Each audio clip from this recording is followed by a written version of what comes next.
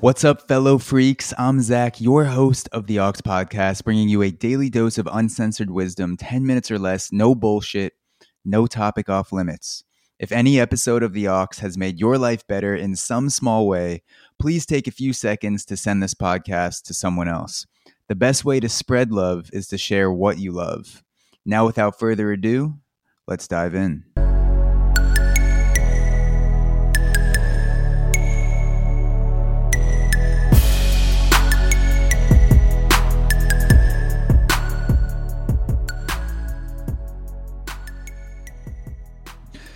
The question that made this angel investor $100 million. Throughout life, you are going to be confronted with hundreds of thousands, maybe millions of ideas. These ideas will be a combination of your own and other people's. If you happen to be in a position of power and wealth, people will seek you out for funding these ideas. You'll be tasked with making the decision of, who do I cut the check for? Jason Calacanis, an investor worth over $100 million, has been pitched thousands of ideas over the past couple decades. In his own words, my best advice as you start dating, and he refers to dating as investing in this metaphor. So he says, my best advice as you start dating is to be promiscuous with meetings, but prude when it comes to writing checks. So take a lot of meetings from investors, but be very careful with how you give checks out. Don't just be a check writing slut. Jason Calacanis is an early investor in companies like Uber and Thumbtack, and he has made a few key decisions that have decided the majority of his wealth.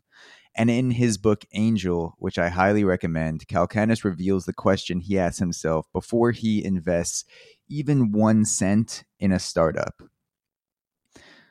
The question Jason Calacanis asked himself before investing is, would I buy stock in this person if I could? Would I buy stock in this person if I could? He says, I don't need to know if your idea is going to succeed. I need to know if you are. So he looks at companies that could potentially be worth billions of dollars. And in the book, he talks about not trying to figure out as much as he did in the past if an idea will work and try to parse it out. And not that the idea is not important. You need ideas with the people. The thing that Jason Calacanis hammers home in this particular section of the book is that there is no difference between the founder and the company, the founder and the ideas. He is looking at if that is a successful person, if despite the idea, or not despite the idea, he's looking at, is this the type of person that regardless of what they do, they're going to be successful in life? Are they a $1 billion person, not necessarily a $1 billion idea? You can have a great idea with someone who is not a high quality person, or maybe someone who doesn't share great values, and you can have a waste of a great idea when you don't have the right people.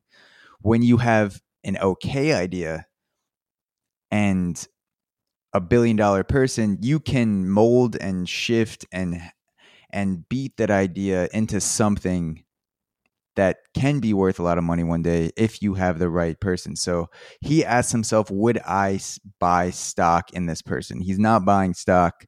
He's not investing in a company. He is investing in people. I would go one step further and say that this is a great advice for anyone, not just an investor with millions of dollars at their disposal. I think this is great advice for anyone because you're going to have people that want to be part of your lives in many aspects, not just financially. You're going to have hard choices with friends. You're going to have hard choices with relationships that are more romantic. You will have business partnerships. You will have job decisions where you're deciding who to work for.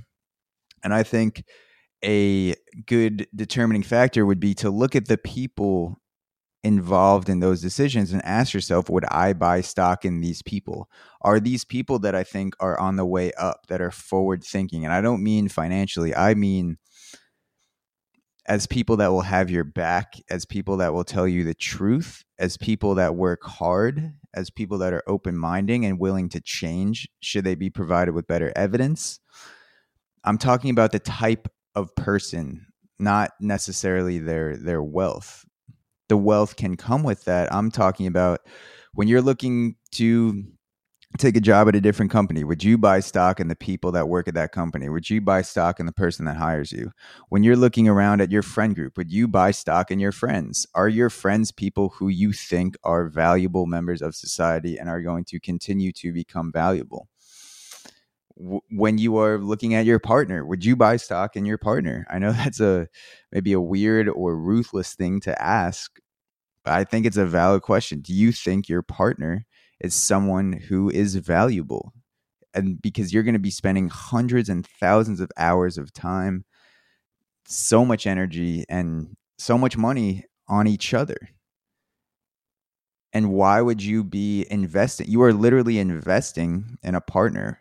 Would you buy stock in your partner, in that guy or gal that you decide to spend months or years and potentially the rest of your life with? I argue that that is a question you should be asking yourself. With podcasting, I try to surround myself with people who I know are going to do great things, that regardless of the idea, they are going to execute well. They have similar values as I do, and they want to be better. They're willing to look at the evidence, and they're just overall high energy people. They bring me up with them. An example is my friend and the videographer for the Auxoro podcast, Manoa, who I've spoken about a few times on the podcast before. He's the type of person that I would buy stock in.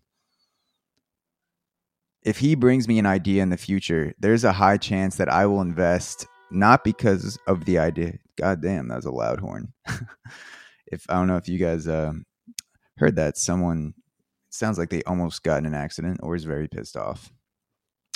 But going back to Manoa, he's the type of person that if he brings me an idea in the future, there's a high chance that I will invest in him, not because of the idea, but because I know he's the type of person who will succeed. And I fully anticipate investing in either his future videography company, a venture that we're a part of together. He's the type of person that I want around me because of their values and because of their energy, because of their positive outlook and the way that he approaches things. And so there's no difference between the founder and the company. And I would argue that there's no difference between a person and their action. Look at people's actions and decide, would I literally ask yourself, if this person was a company, would I buy stock in them? And if not, ask yourself why. What is it about that person that scares you or turns you off or is making you hesitant? And maybe the answer is that it may not be the right situation. And when you this is a great question because it forces you to think about, okay, would I put my money where my mouth is? Would I invest a significant amount of my net worth in this person? And use this question also.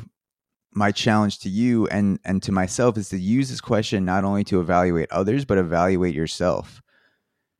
Don't only ask would I buy stock in this person, ask would I buy stock in me? If you could bet a large chunk of your net worth right now on whether you will succeed in life, regardless of the idea that you choose to execute, would you invest in yourself? And if you wouldn't, you can't expect someone else to cut the check.